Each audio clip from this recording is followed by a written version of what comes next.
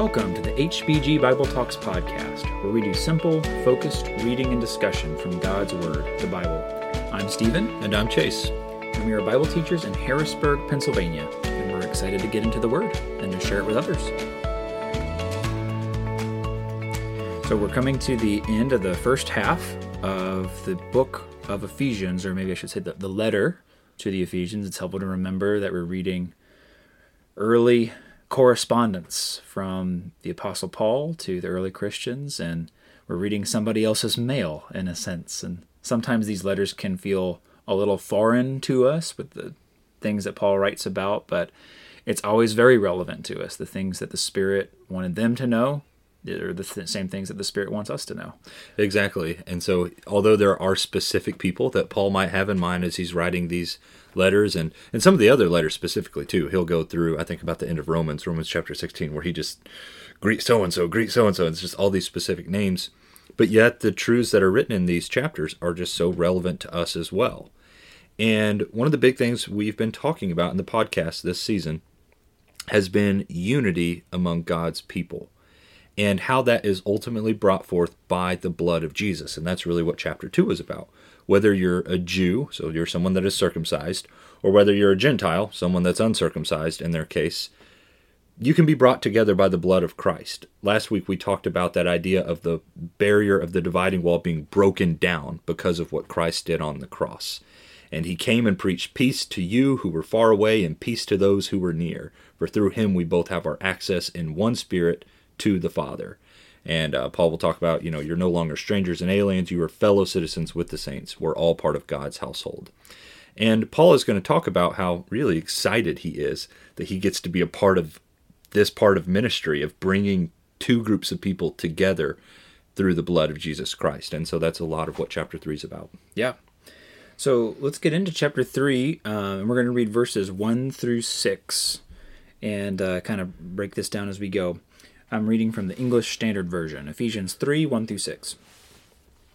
For this reason, I, Paul, a prisoner of Christ Jesus, on behalf of you Gentiles, assuming that you have heard of the stewardship of God's grace that was given to me for you, how the mystery was made known to me by revelation, as I have written briefly. When you read this, you can perceive my insight into the mystery of Christ, which was not made known to the sons of men in other generations, as it has now been revealed to his holy apostles and prophets by the Spirit. This mystery is that the Gentiles are fellow heirs, members of the same body, and partakers of the promise in Christ Jesus through the gospel. Okay, very good. So Paul, he calls himself a prisoner of Christ Jesus for the sake of the Gentiles. And I think we talked about this from the outset, how Paul is a prisoner. He's somebody who, because of his proclaiming Christ, has gotten in trouble for it and has been thrown into prison. And it's really for the sake of the Gentiles is why he's in this position. And this is something Paul brings up across really a lot of his writing, that this is his life's work, is preaching the gospel to the Gentiles. And that makes sense because in season 2, when we went through Acts the 9th chapter and read about, at the time his name was Saul's conversion, we're told that he would be a chosen instrument for the Lord. And he would go and bear his name to kings and all kinds of people, but especially to the Gentiles. And so from the very beginning, this was Paul's life's work, was to take this message out. When you get into chapter 14, chapter 15 of the book of Acts and onward, a lot of where Paul spends his time is with people who are Gentiles and is teaching them the gospel of Jesus Christ. Yeah. And so it makes sense here that he's expressing just how much he loves doing that work. Mm-hmm. Yeah, and what's interesting about this chapter is the way it kind of fits together. Paul begins in verse 1 saying, for this reason, again, seeing the work that Christ has done in making the two groups into one, in chapter 2. For this reason, I, Paul, I'm a prisoner of Christ Jesus. Of course, he's in prison in Rome, writing this letter, on behalf of the Gentiles. And then he's going to kind of go on a little bit of a tangent and say, assuming you have heard, how God made me a minister for this purpose. I was sent to the Gentiles specifically, like you just brought up. And what's going to be interesting is this is really going to bring us all the way down to verse 13, when he finishes talking about his ministry, we haven't read this yet, but he'll conclude this section by saying, "So I ask you not to lose heart over what I'm suffering for you." Again, he's a prisoner. He says, "Don't lose heart over that. That's your glory." And so he comes back around and is going to say, "Let me tell you why I'm in prison. It's for you. Yeah. It's because God gave me this mission, and that's why I'm here." And then in verse 14, he's going to come right back to what he started at the beginning of the chapter and say, "For this reason," all right, let me pick back up. And then he's going to pray for the Gentiles at the end of chapter 3. And so it's just kind of funny how the flow of this chapter is a little interrupted, but he's trying to explain to the Gentiles why he is so motivated, even to the point of going to prison for them, and to tell them, don't be ashamed of that. Don't be discouraged by that. And let me just say, I get Paul. I appreciate that he gets somewhat distracted to make a side point, because this really, again, this is, I think, some good apologetics, that this was a real person writing to a group of people he knew. It's not exactly the most polished. It's raw. It is what he's trying to say. And especially in written communication, isn't what it is, or it's not now what it was then, especially. And so I think you clearly see somebody who has a love for these people, and it's just a raw letter that he's writing to them. But it is organized. Yes, and one of the things that we note about this is that it is the Spirit speaking through these men. We're about to talk about that in the first part of this chapter.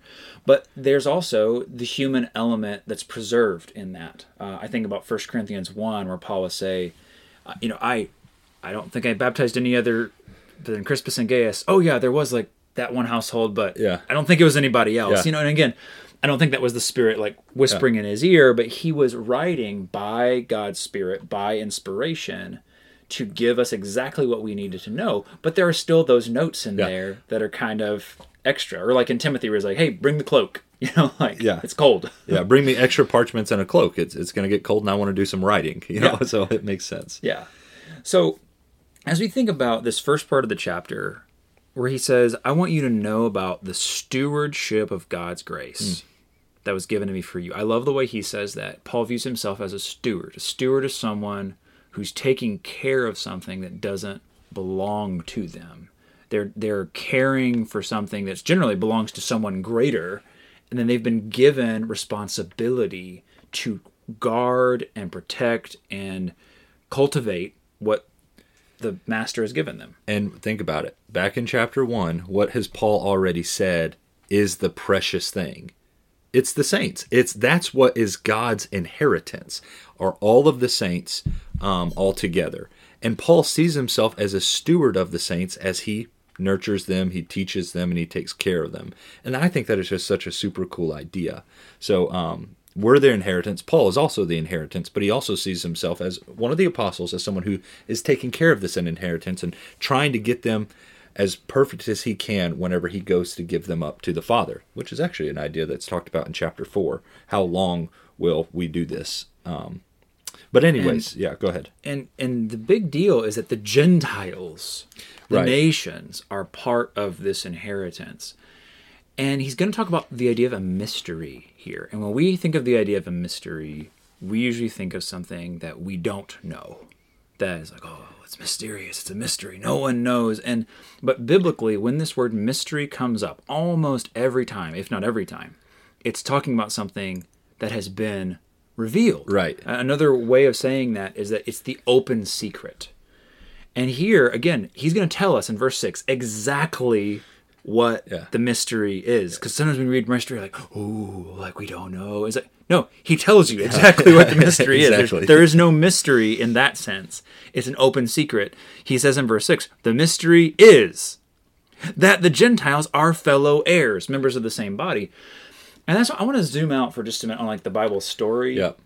Because to us, we're like, well, yeah, because we're all Gentiles. Uh-huh. We're here 2,000 years later.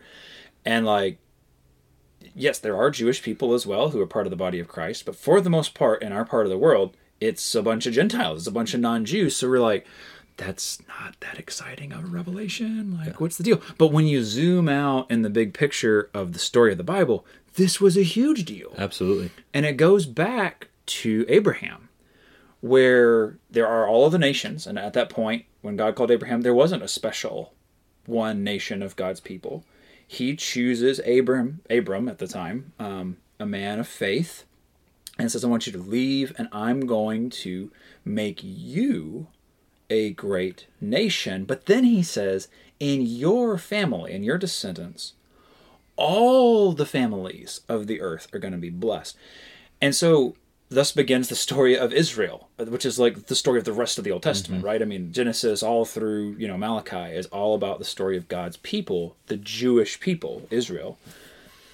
And for all that time, there was this division. There was this this is my people. If you want to be part of my people, you have to become part of this physical family of Abraham in order to do this. But all throughout there's talk about the gospel, it wasn't called the gospel at the time, but like good news going to the nations, being a light to the nations, the nations being brought in. And the nations idea is Gentiles, Yes. pagans. Yeah. And that's a cool thing, actually, when you read at least the Old Testament. I think this is true in the New Testament, that the word for Gentiles is like the same word for nations. And sometimes Bibles will translate it Gentiles or nations, depending on the context. So if we think about that storyline of God creating one unified family, not just from Abraham. He uses Abraham's family to do it, but he's always wanted an inheritance of nations. Right. He's always wanted a multi-ethnic, worldwide, connected family of followers of Jesus. That's what was kind of mysterious at first, because it's like, well, God chose like this one family and was using them, and you had to become into that family. You had to be circumcised. You had to follow all these things. All these specific things. And now God has pulled the curtain back and is saying, but all of that was to make a family that was not just from Abraham. Exactly. It was to bring in all these nations, all these people from different backgrounds, and make them one in Christ. And when we think about that as the mystery, we're like, oh, okay, that's cool, because that's an ongoing process of us taking the good news to the nations. Yeah, and you see yourself in this wonderful big picture plan that God has always had. And that's what Stephen was just saying. Verse 5, Paul says, which in other generations was not made known to the sons of men. This is something a lot of people were confused about. I think a lot of the Jews knew of those passages that talked about, think about in the book of Micah, where they're all going to go up to the mount, the different nations are going to come in. And there was some of that veiled language, is how I'll put it, that they kind of knew that this was going to happen at some point, but they really didn't know everything about it. And what he says in verse 5 is, it's now been revealed to his holy apostles and prophets in the Spirit. Right. And ultimately, been it's made from clear. Jesus. Exactly. Yeah, let's take a minute and talk about that. I love verse 3 and 4 and 5, where he talks about the process of inspiration. This is one of the clearest passages I know of to kind of follow the different steps. Like, okay, how does God speak to us today? I mean, it was true then, it's true now. He says, now, God has made this mystery known to me by revelation. Again, here's Paul. He's an apostle, also a prophet in a sense. And he has written briefly. He's writing something down. And so in verse 4, he says, when you read this, Gentiles in Ephesus and probably other places where this letter would be circulated, when you guys read this, you can perceive my insight into the mystery of Christ. God didn't speak directly to all these different Christians. He spoke to Paul. And he said, Paul, I want you to write this down. And in verse 5, he talks about this wasn't known then as it's now been made known to his holy apostles and prophets by the Spirit. The Spirit was not speaking directly to every individual Christian. And there's a lot of confusion in our world about the Spirit, like how does the Spirit speak to us? And a lot of people thinking like, I need to wait for like some special like whisper or some kind of thing. Here, he doesn't say, all right, now guys, here's how you're going to tell what the Spirit wants you to know. You need to be real quiet or go out in nature. And what. He says, no, when you read this, you get the mystery and the revelation that God wants you to get. It's through reading what the apostles wrote by the Spirit. And that's such an important distinction and different from a lot of what people perceive or want from like kind of very specific personal revelation. Well, revelation by reading Scripture. Yes, I think when people talk about different encounters where they've heard God speak, or those are very personal. Those are things that, they believe are real. But they're all very mysterious. They're all very...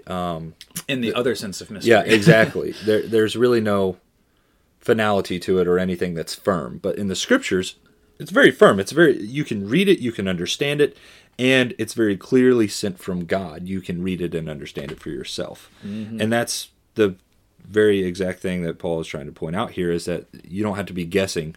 Listen to these words and you'll know what the Spirit wants you to do. Yeah. So if we were to break it down into steps, the way that God speaks to us that we can be sure of is God speaks through the Spirit to his apostles and prophets. Yep. And they wrote it down and we read it. Exactly. Those steps. God, Spirit, apostles and prophets, wrote it, read it. And that's what we need to look for. And thank God that we don't have, I don't believe, living apostles and prophets today, but we have what they wrote. Exactly. So that we don't have the Apostle Paul running around doing his thing right now, but we have the benefit of the Apostle Paul because the Lord has preserved his letters, inspired by the Spirit for us to read.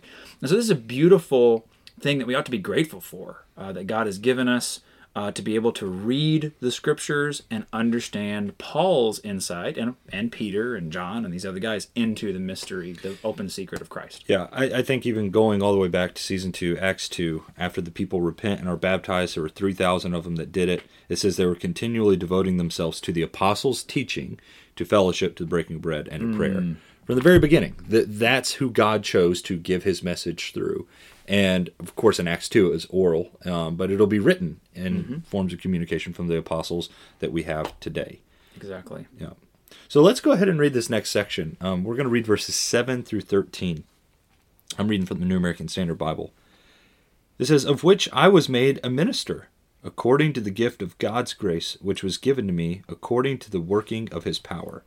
To me, the very least of all saints, this grace was given to preach to the Gentiles the unfathomable riches of Christ, and to bring to light what is the administration of the mystery, which for ages has been hidden in God who created all things, so that the manifold wisdom of God might now be made known through the church to the rulers and authorities in the heavenly places. Well, this was in accordance with the eternal purpose which he carried out in Christ Jesus our Lord, in whom we have boldness and confident access through faith in him. Therefore, I ask you not to lose heart at my tribulations on your behalf, for they are your glory." So Paul shifts from how he got the information to now just what is it that God wants him to do? What is it? How did God call him? What is his servanthood? Sometimes we use that word ministry, but the minister literally means a servant. And a ministry is like a servantness, a way in which you are serving, servanthood. And so he says, I'm a minister of this good news, of this gospel. And then again, it's the gift of God's grace. Yes, and that is so cool. Paul is talking about some work that he's doing. So it's work he's actually doing, but what does he still call it? It's God's grace. Yeah, and it was given me by the working of his power. Yeah, I love that. It's just, there's a moment where you're like, yeah, Paul, talk about how good of a speaker you are, how good of a teacher you are. He's like, nope, because that's what really God gave me. And that is just such a good perspective to have on life. Anything good that we're at, guess what? It was God's grace that you were good at that. It's his power that makes you be able to do these things. He created you. He gave you those gifts. Paul, at every turn, will give glory to God and humble himself. And that's a really good practice for us to get into. And that's exactly what he says in verse 8, to me. And he's just like, even me is kind of the idea. Though I am the least of all the saints, this grace was given. And Paul realizes that. He doesn't go into it here, but other places he'll talk about, I'm not worthy to be called an apostle. I persecuted the church. I'm the chief of sinners because of what I did. There are multiple places where Paul will look back and say, I do not deserve this. It is grace upon grace. I mean, it's always God's grace when he gives us work to do for him because we don't deserve that. But especially in Paul's case, he was a vicious, violent opponent. And God still used him. And so he's just very aware of that. As he's going out and doing good in the kingdom, he said, I don't deserve to be here. I shouldn't, by all means. Like, it's only by God's grace that I'm even able to do any of this. And he says, I get to preach to the Gentiles, or to the nations. Sometimes I like to read nations instead of Gentiles as we go through here.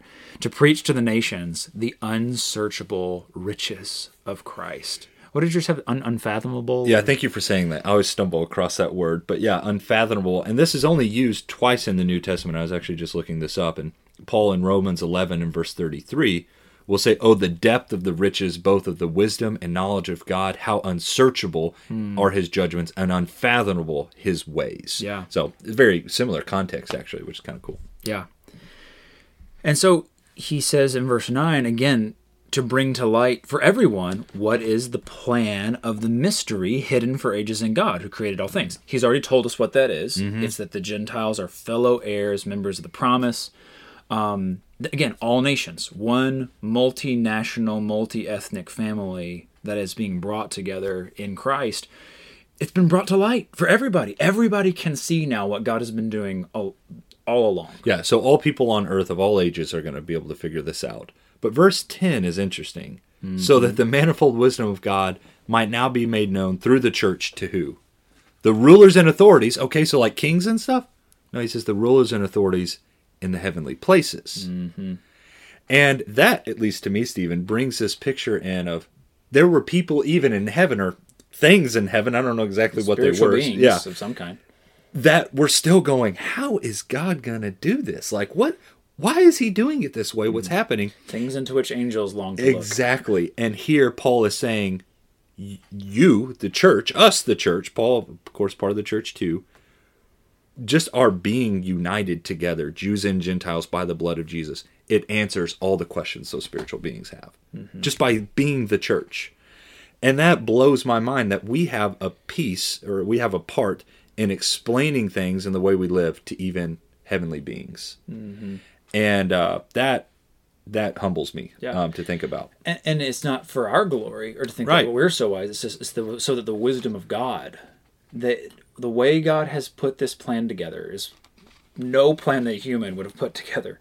But when these angelic beings, whatever they are, rulers and authorities, and this may be good ones and evil ones, I don't know, like they're looking down and they're like, wow, look at what God is putting together in all this plan.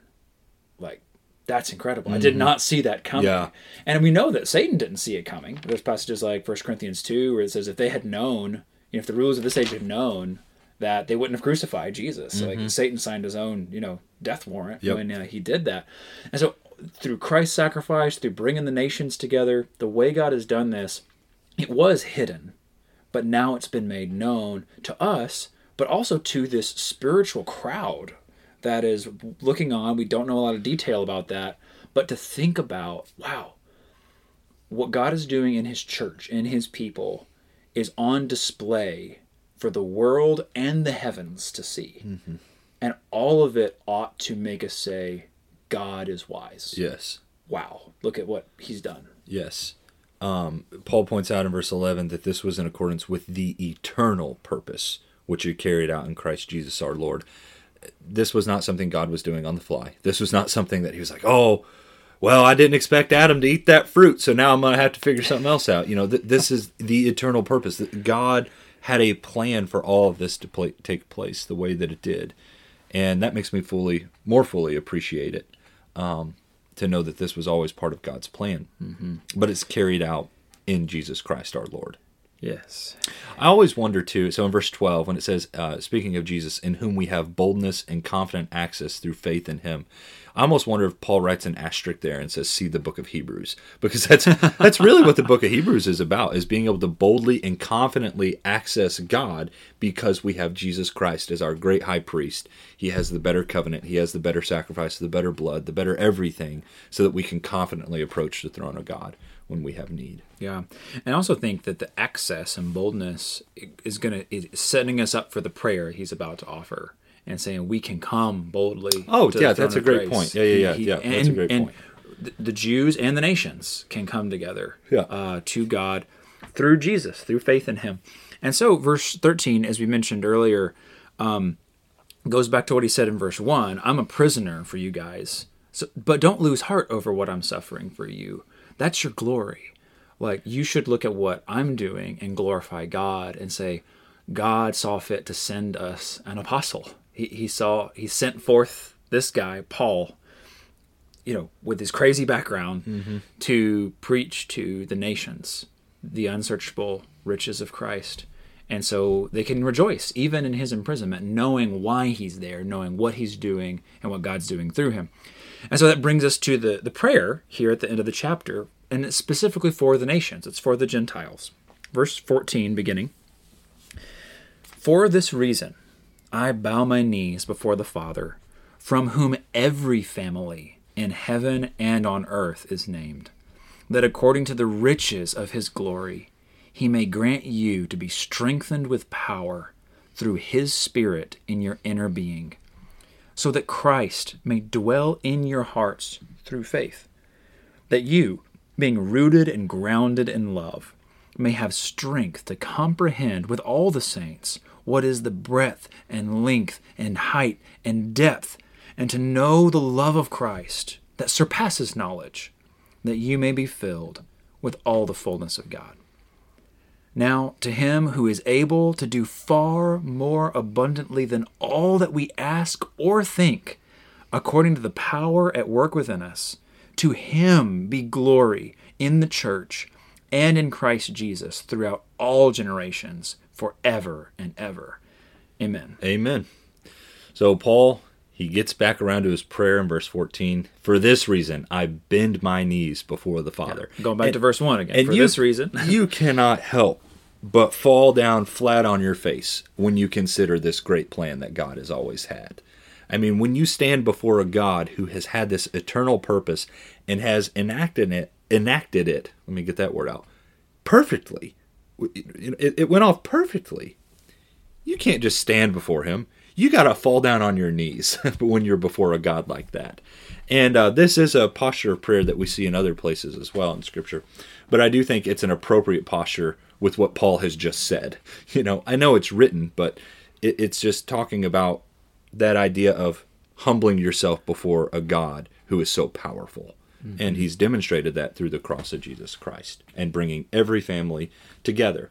And I love that in verse 15. Yes. Every family in heaven and on earth, from whom every family in heaven and on earth derives its name. Whether you're a Jew or whether you're a Gentile, guess what? You're a child of God in the fact that he created you. Isn't that the point that Paul makes in Acts the 17th chapter when he does his sermon on Mars Hill? Yeah, he made from one. Yeah, every exactly. family of earth. And again, this is so relevant for the nations, for the Gentiles, because they have felt like, well, there's Abraham's family and there's everybody else. Mm-hmm. And he's saying, no, God is the Father of every family in heaven and on earth. Everybody gets their name ultimately from one mm-hmm. Father, from one God. And he's going to say this in a minute, one of the 7 ones, he's going to come back on. There's one God and Father of everybody. And again, he's like, God is just as much your Father as he was Abraham's father. And you are heirs of the same promise. You're children together. It is powerful to think about that. And now, again, reading this through the lens of what Paul is doing for the nations is really mm-hmm. brings it alive, why he's using these terms for God. And so his prayer for them, in verse 16, is that according to the riches of his glory, which that's a lot, yeah. according to that, he may grant you to be strengthened with power through his Spirit in your inner being. Again, strength is going to be kind of the main focus of this prayer, but not physical strength. Not like, I hope you go to the gym and get mm-hmm. buff. Like, you need spiritual gumption, spiritual courage, strength, fortitude. He asks, I want God to grant you to be strengthened with power through his Spirit in your inner being or your inner man. And I think that idea of like inner person or inner man is talking about like kind of your soul, your spirit. There's a lot we could talk about there. But it's not just your flesh. It's not like, I hope that you're physically strong mm-hmm. or even just physically healthy. It's like, I want your spirit to be strong, your inner person, the one that's driving what your body is doing. Right. And that's what Paul is focused on. He's not focused on their physical health, which is, again, what we often focus a lot of our prayers on. Nothing wrong with that in and of itself. But it's amazing to me in Paul's prayers, we mentioned this back in chapter 1, that he's not just praying for like safety and health and outward blessings, but he's praying for that inner man, that inner being to be strengthened. And notice what he points to strengthen that. In verse 17, so that Christ may dwell in your hearts through faith, that you being rooted and grounded in love. I want to keep going into verse 18, but it's probably good to just talk through that for just a second. This is a wonderful, if you think about the heart, this is one of those things that we talk about a lot whenever we're thinking about becoming a Christian. What is in our heart? What is taking place as the foremost ruler in our heart? Because whatever that is what we're going to do in life. But if we let Christ to rule and dwell in our hearts through faith, that is going to dictate our every move, our every decision, everything that we say, and everything that we do.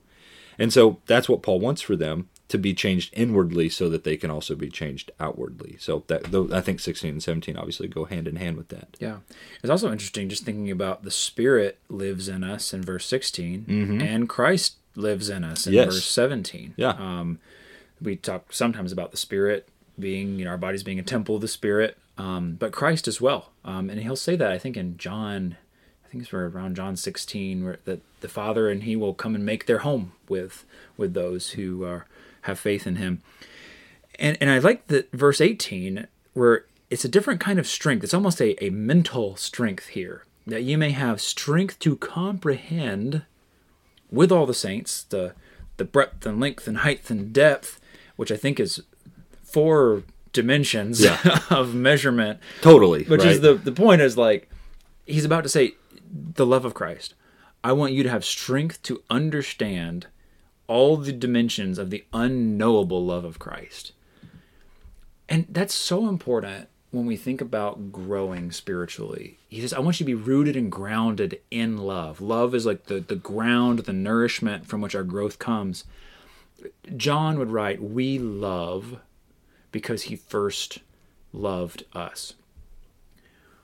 Our capacity to love other people is going to be based in large part over how much we understand and know and appreciate the love that Christ first showed us. I just did a quick search. This word is used in Mark 9. Whenever they come down off of the Mount of Transfiguration and there was that demon-possessed boy, it's describing him, and it says that the demon, whenever it seizes him, it slams him to the ground and he foams at the mouth. That word seizes is the same word here, which as our word for comprehend. Oh, to comprehend. And I think that's pretty good. Yeah, seize. I thought that was really cool. If you just think about being overwhelmed, seized by the love of Christ, it is going to change everything about you. So I didn't know that. That was pretty cool. That is interesting. Yeah. So if we can grasp the love of Christ that surpasses knowledge, to know the unknowable love, that will work its way into our other relationships. And what a great prayer to pray for people, so that I want you to understand just a little more of God's unknowable love. Because the more you are filled with that love, look at what Christ did for you. Look at what he sacrificed. Look at what he went through. And the more we meditate on that, the more we take that in, kind of like roots down in the ground, as we are pulling that love up through the roots, it is what will bring forth fruit in our life and flower. It'll be the thing that drives our service, our love, our giving and sacrifice for other people, is we're drawing that from the love of Christ and what he's first done for us. Yes.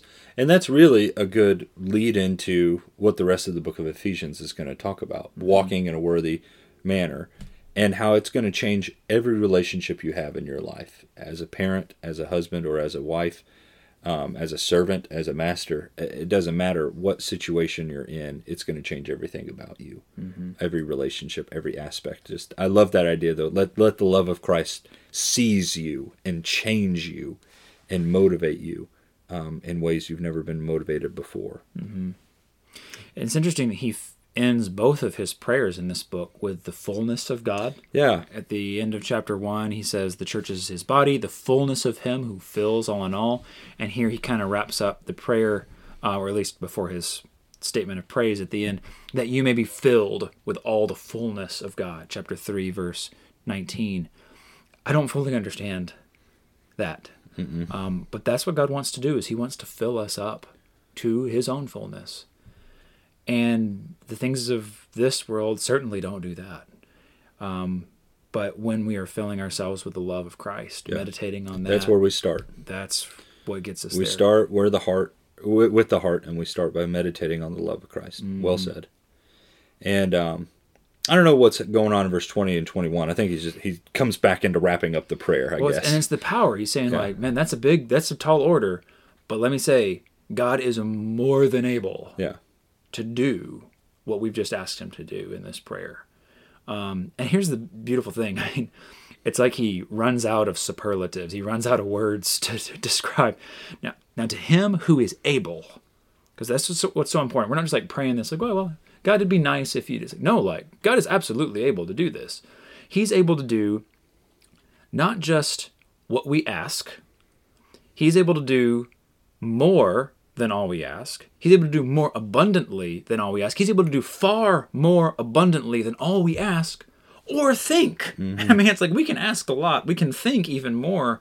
And it's like that doesn't even begin to scratch the surface of God's ability, God's power to accomplish what he wants. Yeah, in it our life. brings back up that power idea, the power that God has, that he's already talked about. And it's the power that works within us, which still I have a hard time grasping. If the eyes of our heart are opened to his resurrection power in Jesus, we'll start praying differently. We're going to start praying more according to his power. And this is the power that's at work within us. It's not just that God's powerful but way up there. It's that God is powerful here and now through his strength in us. And so to him be the glory in the church, which he's just said, the wisdom of God is being made known to these rulers and authorities. Yep. To him be the glory in the church and in Christ Jesus throughout all generations, forever and ever. Amen. And just a beautiful, beautiful prayer and a great model prayer for us. Again, a lot of times we look to Jesus' model prayer, which is wonderful, powerful. But I love the prayers that were recorded for us in the epistles, the letters as well. Yeah, and it's a good exercise to get into, is to pray through texts like this and look at them to model and guide our prayer and shape them. Wonderful, beautiful chapter of Scripture, and it's one I need to meditate more on, so I'm glad we got to do this today. Lord willing, next week we're going to get into chapter 4. So this is going to be the turning point of the book. Chapters 1 through 3, there's a lot of really good foundational things that they need to understand about the blood of Jesus and what it does. And now chapters 4, 5, and 6 are really the application section. Okay, now that you understand all these things about the plan of God and the blood of Jesus, what does that look like in your life? How can I live that out? And that's what chapter 4, 5, and 6 is going to be all about. So we'll turn over a little bit of a different leaf next week and get into that. Yeah. If you guys are enjoying what you hear on the pod, please subscribe, leave us a rating or a review. If you'd like to study more with us like this, if you have Bible questions, we'd love to hear from you. 717-585-0949. Text us or call us, or email us at capitalcitychristians@gmail.com. Or for more information, check out capitalcitychristians.com. Thanks so much for listening.